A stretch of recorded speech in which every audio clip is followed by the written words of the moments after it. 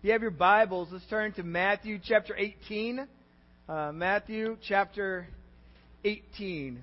We're in this section in our journey through the Gospel of Matthew where the disciples have asked Jesus a question, and it's a rather important question. They look at him and they say, "Okay, in regards to the kingdom that you are bringing, who is the greatest in the kingdom? In the kingdom of heaven, who is the greatest?" And they've already acknowledged that they believe Jesus is the Messiah. And so it's my belief they're not saying, "Hey, who can be more important than you?" I think they acknowledge, okay, you are the chosen one. Really what they're trying to get at is, who is the top dog of the rest of us?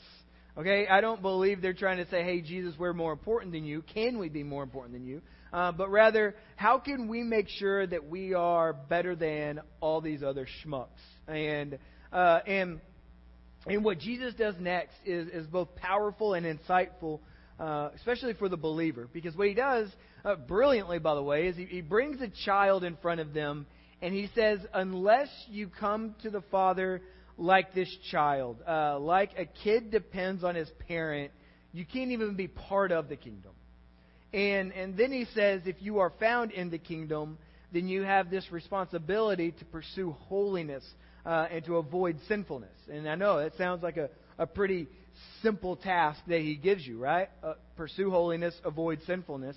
In fact, by becoming a child of the King, what we find out is that we are connected to the protection of our King, and that God takes the holiness of His children very seriously. And so which brings us to some important teachings of Jesus, from Jesus, in the role that we get to share as a body of believers in the caring and the protecting of one another in light of the gospel. And in fact, there are 4 things that He is going to instruct us to do in chapter 18. 2 of those we covered last week. 2 we're going to cover today. But last week, here's what He said, that ways that we care for one another is that, number 1, we protect one another. We rally around one another. We support one another. When we do this primarily by protecting each other's pursuit of holiness. That we don't try to lead each other into sin. We don't try to put stumbling blocks in front of one another, but rather we are concerned about each other's walk with God because we are committed to growing with God together. That's what I believe makes, whatever community you call it. If you call it a small group community, if you call it your band of brothers, your friends, that you would take the opportunity and understand that with them in Christ is much more than just hanging out and having a good time. That it's about spurring one another on. It's about challenging one another. It's about walking in holiness with one another, because your desire is that both of you would get to explore the incredible love that God has for us, and that we would get to do that together. And I think it makes that journey so much more sweeter. And then secondly, Jesus taught through a parable that we love one another. We have a genuine love for one another. That when we find a brother or a sister in Christ, when we find that they've wandered away, we would simply remember how God has found us in the midst of our wandering. And then because of that, we would go in search of them, and we would try to bring them back into the fold, leaving the 99, going after the one, so that there is much rejoicing, and that we should take much urgency, and we should have much care for fellow believers and love them enough to help them come back to green pastures and quiet waters. And today what we're going to see are 2 more ways that we're called to provide accountability and protection for one another. And I'll just tell you, if you thought last week might have been difficult, today will be really painful. Because what we are dealing with today are offenses that happen to us. These other 2 that we talked about last week, these are things that are external. They're just happening, and they don't necessarily directly affect us. But today, Jesus is going to come in and say, when you have a problem with a fellow believer, here's how we deal with that. Okay? So he tells you, hey, you need to pay attention because you need to understand the importance of the process. And what my bet is that as we read these words, you're going to experience some things, and the Holy Spirit will bring to mind, hey, you didn't do it that way. Okay? And so we need to understand that process of Jesus teaching us how to have healthy conflict with fellow believers. And then what he's going to do in another parable is he's going to connect us, and he's going to say, just always remember this. And if you will always keep this in mind, then how you treat one another will work itself out. Okay? And so that's kind of our task this morning. So let's pray, and then let's dive in. Father, we thank you this morning for your word. And I pray we don't take it for granted. I pray we don't try to take advantage of it. But that through the power of your Holy Spirit this morning, you would reveal to us how it is you want us to walk in unity, how it is you want us to walk in love, how it is you want us to be able to confront one another. And Father, we admit that some of these things will be difficult for us this morning. And we pray for your strength and for your courage and for your insight and how best to walk in your direction. We love you. It's in Jesus' name we pray. And everyone said, amen. Okay, here's a blanket statement that will not shock any of you. Okay? If you have a lasting relationship, eventually you will run into conflict with that person. Right? In fact, some of the most dear relationships you have with people have been on the other side of this moment in that relationship where it would have been easier, not better, but it would probably been easier just to write them off completely, right? And to completely just walk away. You say, I don't have to deal with that pain. And let's forget the fact that pain still lingers and it will follow you. But in every lasting relationship, you will come to a point of conflict with that person, no matter how great you are. And if you say, well, I have some really lasting relationships, we've never experienced that kind of conflict. Either A, that relationship isn't deep enough, or B, just buckle up and wait, because it will show up eventually. And that's why what Jesus says next can really cut us to the core, because we have to deal with when life begins to hurt on our own. And the key this morning is this belief of that Jesus is wiser than us.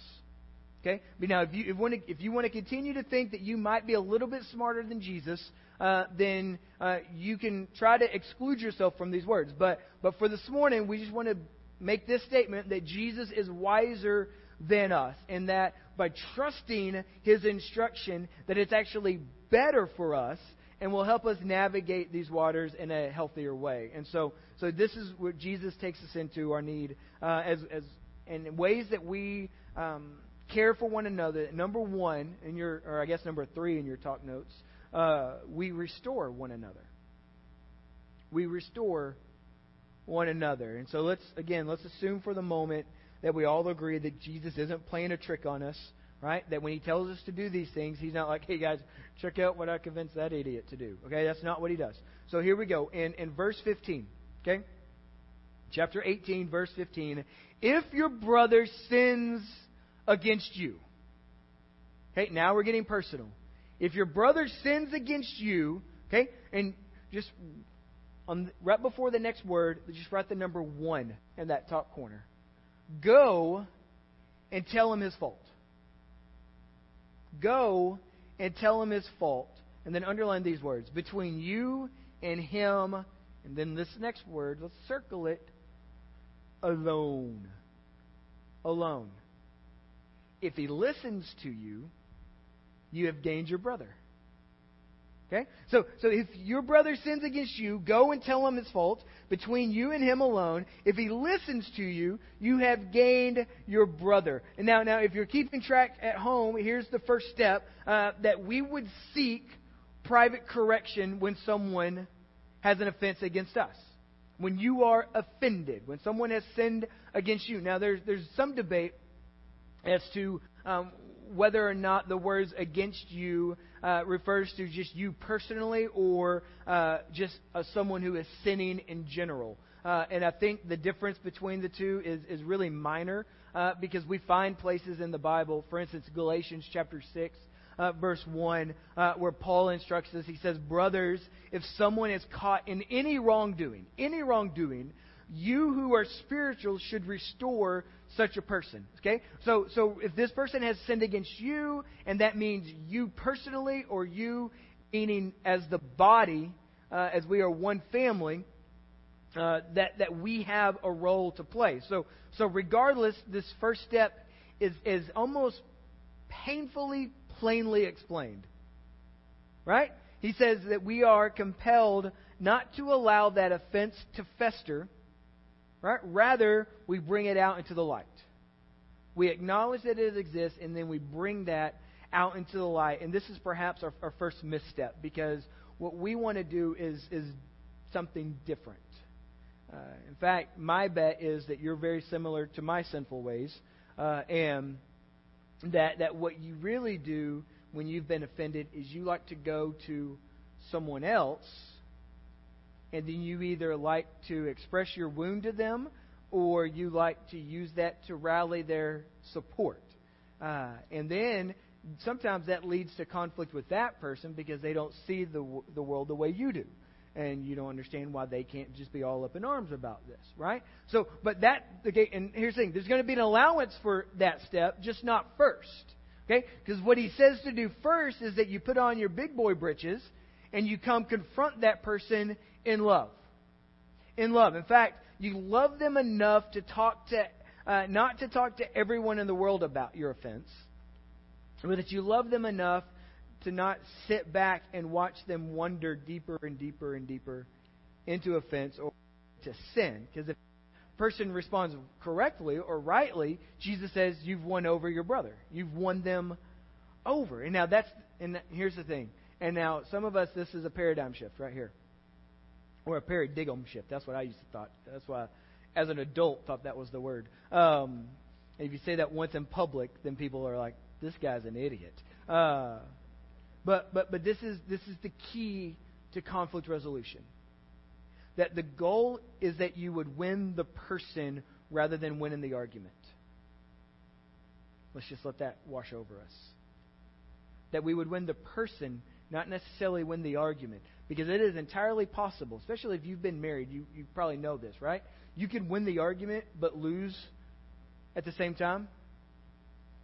And so Jesus says the idea when somebody offends you isn't that you would win to the point where they say, yeah, I've offended you, you win. That's not the goal. The goal is to win your brother. It's to draw them out of whatever that sinful behavior was. And so the goal here is to win the person, not the argument. And it's amazing how many times I've seen this just done backwards. And we're going to see this in context in a moment, but remember our goal is that we would restore one another so that we can glorify God together. This is so very important that it removes this need to get even. Even if the offense was personal, that if we decide we're not trying to get even, our hearts can now be connected through the gospel. Our actions can be connected through love. And so, now sometimes this correction leads to repentance. And that's what Jesus refers to here. That if you've won your brother, they've repented. They've turned from their way. They're not going to offend you again. And this is great news. But then what Jesus is going to say next is there are some times when they don't respond that way. There are some times that they continue to walk in that sinfulness. Or there are some times when that offense isn't reconciled. And so he gives us a next step in the process, okay? And so he says, but if he does not listen, and this is where, if you'd like to write in your Bible, just write the number 2 right above the word take here. Take 1 or 2 others along with you, that every charge may be established by the evidence of 2 or 3 witnesses. So step 2 is that you would bring a small group into the conversation. Now, does that mean any 2 people? Not necessarily. Okay? but that you would find the right, because this isn't an intervention, this isn't a small mob, rather this is people who long to walk in harmony with fellow believers and have the same goal of restoration. So you say, okay, why does he say 2 or 3, right? Because it seems like he's leading us somewhere, and he is, because he's connecting us to this Old Testament practice that we find in Deuteronomy chapter 19, where he says, in order for a charge to be established, there must be 2 or 3 witnesses. And so the goal of this is to bring 2 or 3 people in to speak about this laced in love. That you would cover this conversation, and just to make sure that your insight or your perspective isn't faulty. Okay? So you don't rally the troops. You don't spend hours and hours and hours and hours trying to convince them how you're right and how this person's completely wrong. You bring these people into the room and you say, okay, hey, here's a conflict between us. I have tried to work through this. I don't feel like this is reconciled. And so I thought we would bring 2 more or 3 more brothers or sisters into this conversation. And these people are here to help diffuse the emotions that can cloud just proper insight in the midst of conflict. Can we agree that in the midst of conflict, our emotions tend to play much more of a role than we want to say that they are? You know, you ever said, I'm not mad, but you've yelled it at the top of your lungs? That's typically an indication that A, you are mad, right?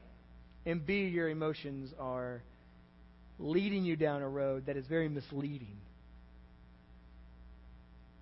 And so Jesus says if that person repents, then you can walk in unity. And that's the goal, right? We want to walk in unity with one another. But if not, then Jesus tells us there's a third step. Okay? This one to us gets a little crazy. And I'll tell you why in a second.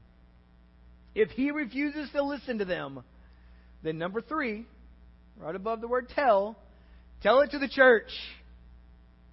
Tell it to the church. And some of you are like, oh, that's going to get awkward for a Sunday morning, right? Right? All of a sudden, we're like, hey, I know we're about to pray and leave, but I kind of got this issue with Mark right now, and I'm clearly right. He's clearly sinful. Let's talk about it. But now I say that, and actually I don't say that. Jesus says this, and you think, I don't know these people well enough for this to be right. I don't. Who are they to have that kind of role in life? And now the issue here with Jesus' words isn't him, it's us. Walking in the kind of intimate community that Jesus expects Christ to walk in. He says that you should be involved in church. Now, does he mean that you would bring it up on a Sunday morning in front of thousands of people in some churches? Or does he mean that you would bring it up in churches as small as like 4 or 5 people? I believe what he's saying is that you bring it before the leaders of the church, and then if it needs to, it gets spread out. Okay? That we would be able to talk about those things. Now, I think typically in a small church, very similar to ours, that when that kind of conflict is brought in, the 2 or 3 is typically a pastor or someone who looks like a pastor or has a title of a pastor.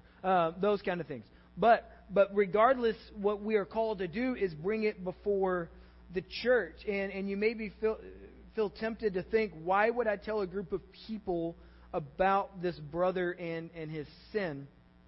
Because in reality, what's happening is the church, and I don't know what kind of involvement you've had with church conflict. I feel like we were born, not this church, but when I was a teenager, in a 4-year span, we saw 3 church splits, and I felt like we were born through the fire of church splits.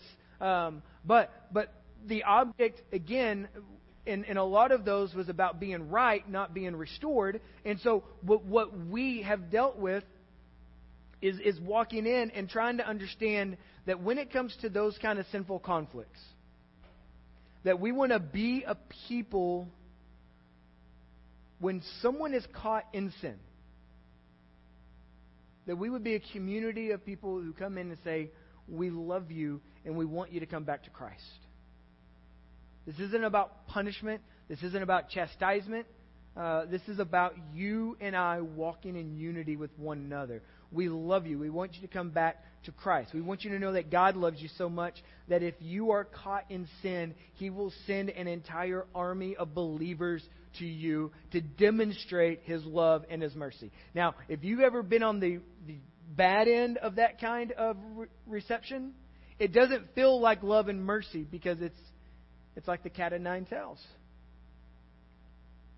And so He says, if at that point, if the brother repents, you've won him over. You can walk in unity.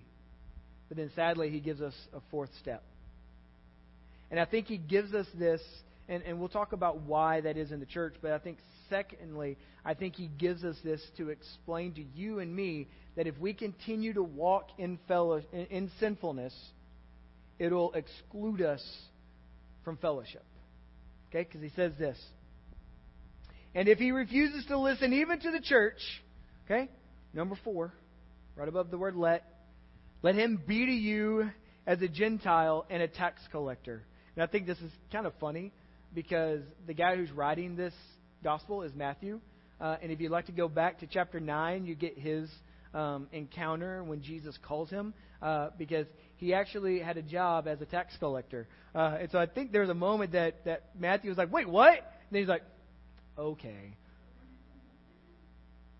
So you treat him as a Gentile and as a tax collector. Now, this is before, okay, as Jesus is saying, I think this is important because when you hear the Gentile, you're not, well, I'm a Gentile, right? The Bible says I'm a Gentile. The Bible says the gospel is open to the Gentile and the Jew. But at this moment, it wasn't. At this moment, the Gentiles were sinful pagan people separated as children of God. Okay, so when Jesus is telling them to treat them as a Gentile or the tax collector, He says you treat them with the hostility that you do those other people. Okay, now good news for us. Here in a couple of chapters, that changes for our benefit. Okay, so that we're not treated, but He's using their culture to help them understand that you don't want to have any doing with them. And now, and again, this may seem harsh, but it's biblical. That's the conversation I've had with the Holy Spirit this week. That seems really harsh. And the Holy Spirit says, yes, but it's what Jesus says. And you've already decided a second ago that at least for a Sunday morning that Jesus is wiser than you. And I think it's harsh, and I think it's biblical because the holiness of the bride of Christ is a priority to Jesus. The holiness of the church is a priority to Jesus. He says if there is one who refuses the gentle restoration of the body, then they need to be removed from the fold.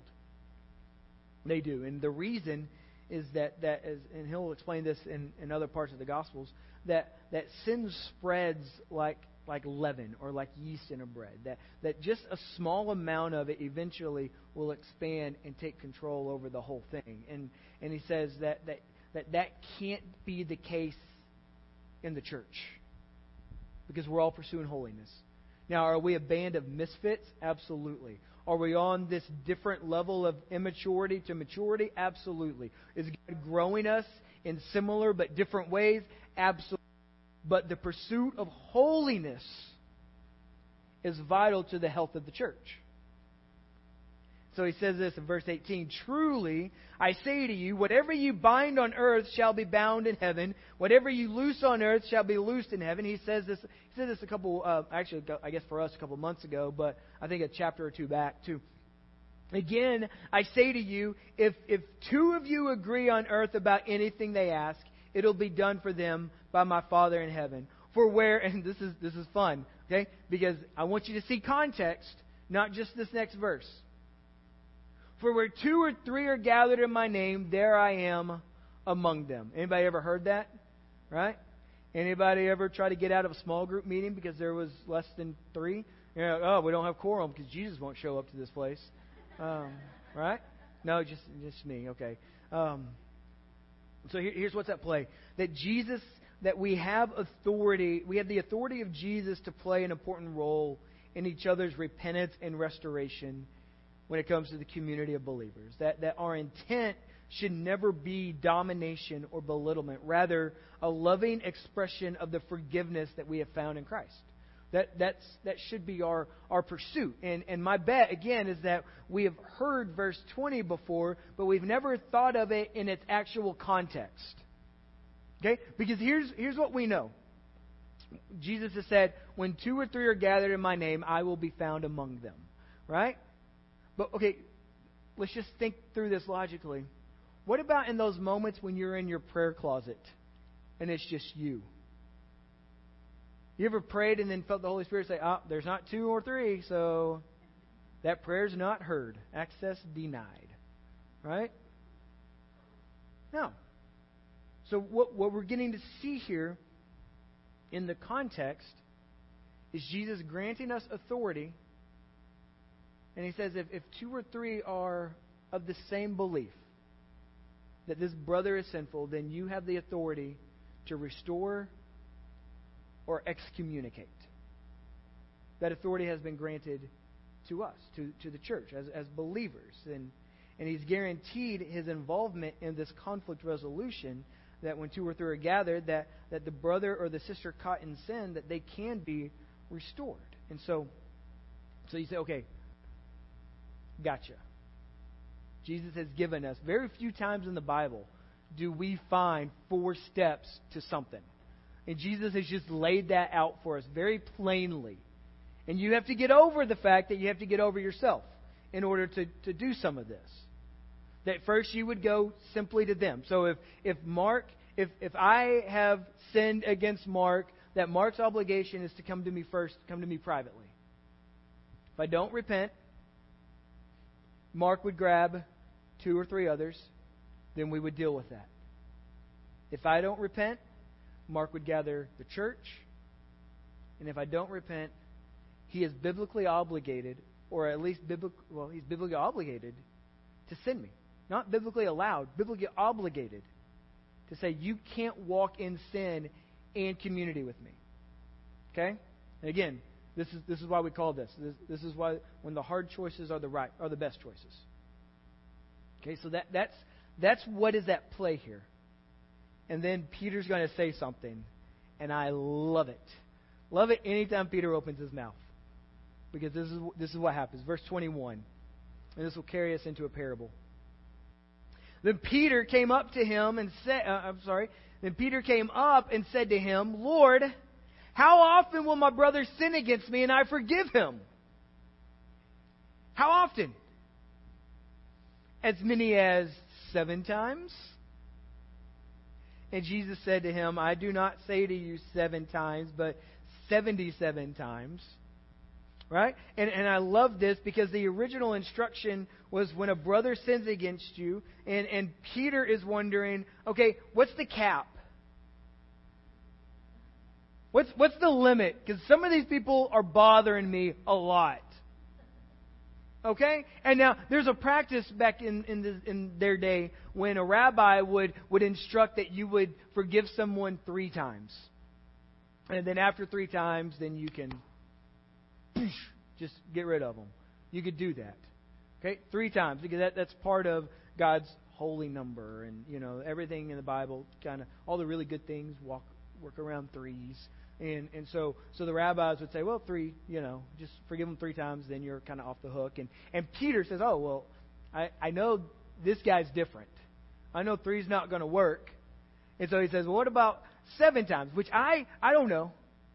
And I typically don't like to kind of add to what I guess is happening in Peter's life. I think there's a guy that morning was 7. And he's like, that's it. I'm done with this dude. So how about Jesus, permission, 7 times. That's enough, right? And he looks at it, he says, no, 77 times. And I imagine Peter's like, well, now I got to carry a pad with me. We're like, oh, that's 1. You're getting up there. And what Jesus does next is again, it's brilliant. It's beautiful. Because he's going to teach a parable that is very self-explanatory. We're not going to spend a lot of time kind of breaking it apart and looking at it from different angles and try to go to the original Greek or the Hebrew. We won't need to do any of that because it's pretty self-explanatory, but it's also very impactful as a reminder in how we foster forgiveness in our hearts. Okay? Because He's going to connect you to one moment in your life. He's going to connect you to a glorious day. And He's going to say, never leave that moment. Never. Just stay in this moment and remember this one thing that has happened to you all the days of your life. And because of it, it'll affect how... And let's just get in here, okay? So He says this in verse 23. Therefore... Okay, so the question is, how many times? 7 times? Nope, 77 times, Peter. So He says, therefore the kingdom of heaven may be compared to a king who wished to settle accounts with his servants. Okay? Now, the king in this story is going to be God, just to give you a heads up. And the settling accounts with his servants is one day all of our sin will exact a payment. Now I'm not going to commentate. I'm just going to read. So when he began to settle, one was brought to him who owed him 10,000 talents, which is the roughly equivalent of a couple $1 million, okay, in our day. And since he could not pay, his master ordered him to be sold with his wife and children and all that he had, and payment to be made. So the servant fell on his knees, imploring him, have patience with me, I will pay you everything. And out of pity for him, the master of that servant released him, forgave him the debt. Forgave him the debt. But when the same servant went out, he found one of his fellow servants who owed him 100 denarii, which is just basically a week's or a month's worth of pay. And seizing him, he began to choke him, saying, pay me what you owe. That's what this guy sounds like now. So his fellow servant fell down and pleaded with him, have patience with me, and I will pay you. If you'd like to underline those words and then just draw an arrow back to the time that this dude said it. So his fellow servant fell down and pleaded with him, have patience with me, I will pay you. Verse 30, he refused, and he went and put him in prison until he should pay the debt. And when his fellow servants saw what had taken place, they were greatly distressed. When his fellow servants saw. So circle that and just write church right next to that. They were greatly distressed, and they went and they reported to their master all that had taken place. Then his master summoned him, the king summoned him, you wicked servant. I forgave you all that debt because you pleaded with me. And should you not have mercy on your fellow servant as I had mercy on you? And in anger his master delivered him to the jailers until he should pay all his debt. So also my heavenly Father will do to every one of you if you do not forgive your brother.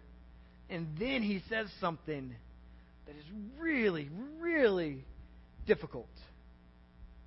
From your heart. From your heart.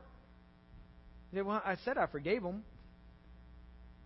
Have you in your life, maybe, ever say you've forgiven someone, but you still hold whatever that offense was against them? We have a forgiven but not forgotten, right? Jesus says that's not the way it's supposed to be.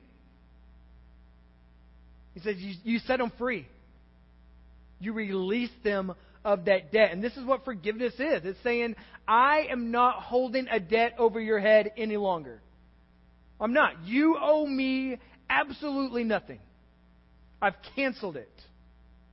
Because forget the fact that a lot of the times when it comes to withholding forgiveness with somebody, we're charging them a debt they could never pay back anyways. How do you pay back time? How do you repair emotions? How do you mend wounds?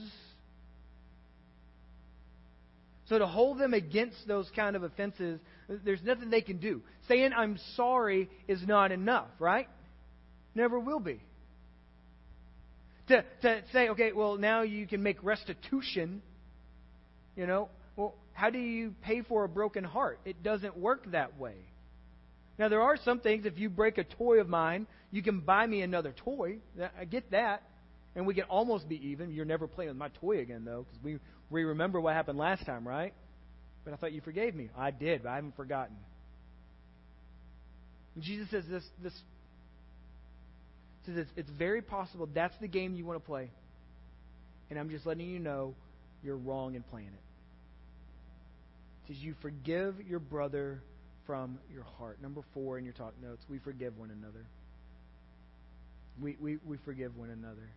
We constantly remember that in Christ we have received extravagant grace, and now as Christians we are to extend extravagant grace. And you say, well, what if that makes me a doormat? It doesn't. It doesn't, because sometimes extending that kind of grace is the most loving thing in the world you can do. And it's the one thing that glorifies God the most in that moment. Now, here's what you need to know. That the Bible is not saying that it's easy to forgive. Okay? Or that it's natural to forgive. In fact, in our nature, in our old self, we don't want to forgive at all. At all. Go check out our kids. Tell them to say you're sorry when they're not sorry at all. And they'll look at you like, I'll say it, but we both know this isn't happening. Okay? So it's not natural. It's not natural to walk through that. But here's what we know, that it's not saying it's easy and it's not saying it's natural. However, it is Christian to forgive. It is Christ-like to forgive. In fact, the Christian has no other option. Now, that might seem narrowing to you, but it's liberating to me.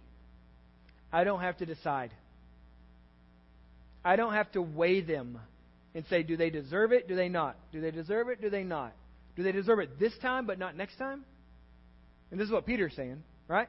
Okay, I'll forgive them, then not forgive them. And the beauty of what Christ is saying is you don't have the option. So don't spend time weighing it. You just say, I'm called to forgive you. I'm called to release you. Why? Because I've been released. I've been forgiven. I've had a king who I stood before, and I owed him an immeasurable amount of money. I owed him an immeasurable amount of debt. And when it came time for me to make payment, I was found wanting.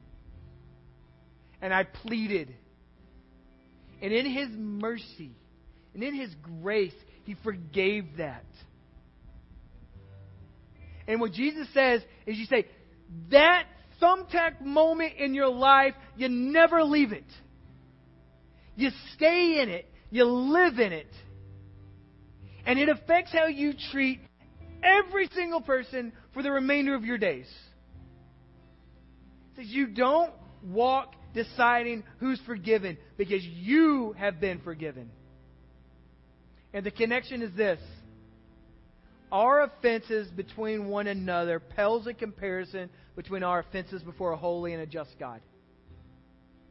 So he says you don't compare those two because this is what we do, right? Well, God, you don't understand how much that hurt me. You don't understand how painful that experience has been for me. You don't understand how much that wound still lingers and burns. And He says, I do. I do. And it still pales to the comparison of your sin before me.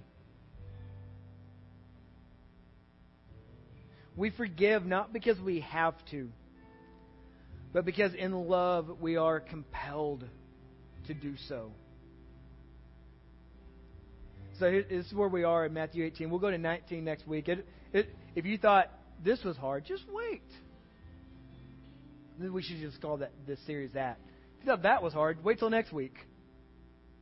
Matthew 18 leads us to respond on a few personal levels. And I think here are some helpful questions for application. And I just want you to start asking yourself this. Are you Are you causing, leading, or enabling a brother or sister to sin?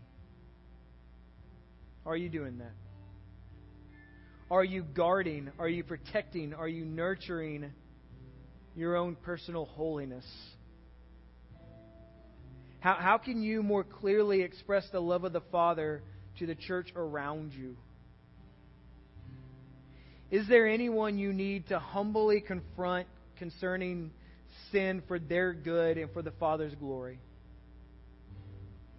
And then maybe this one. Are you harboring bitterness or unforgiveness towards someone else? Because here's the thing, these are not easy questions to deal with in our lives. They're not easy issues to deal with in the church. In fact, it seems like it would be easier, or so we think, just to sit back and ignore these questions, right? If I ignore them, eventually they'll go away, which they never do. I can't tell you how many times I've said something really stupid to Misty, thinking if I just don't say anything for a while, maybe it will have just been forgotten. Never is. And sadly, that's the tact of so many churches, so many believers. Let's just try not to deal with it. Let's look in this direction, and if eventually it'll just kind of fade away, and it doesn't. It doesn't. As followers of Christ, we don't have the option of ignoring these issues. And you say, well, why not? It'd be easier. We don't have the option because of how we've been loved. That the Father has protected us and pursued us and restored us and forgiven us. So how after all of those things, how can we not pursue others and individuals and as a church with this kind of love? How can we just withhold that, even for a moment? Obedience on these matters, they're not an option, and it shouldn't be. It shouldn't be. May the love of the Father through Christ compel the love of His children in the church. That we would never for a nanosecond separate ourselves from that notion. That God has loved us relentlessly. Our desire this week is to love God by... Please stand with me. As we wrap up, we want to make a couple things available to you. If you need prayer this morning, we desperately want to pray with you. I'll be up here and Michelle will be up here. We want to pray with you. Maybe if you never asked Jesus into your heart, we want to walk with you through that process. Maybe you just want to take some time this morning and remember what Christ has done through communion. We have those elements available. Let us pray. Father, we come to you and we are very thankful this morning for your goodness.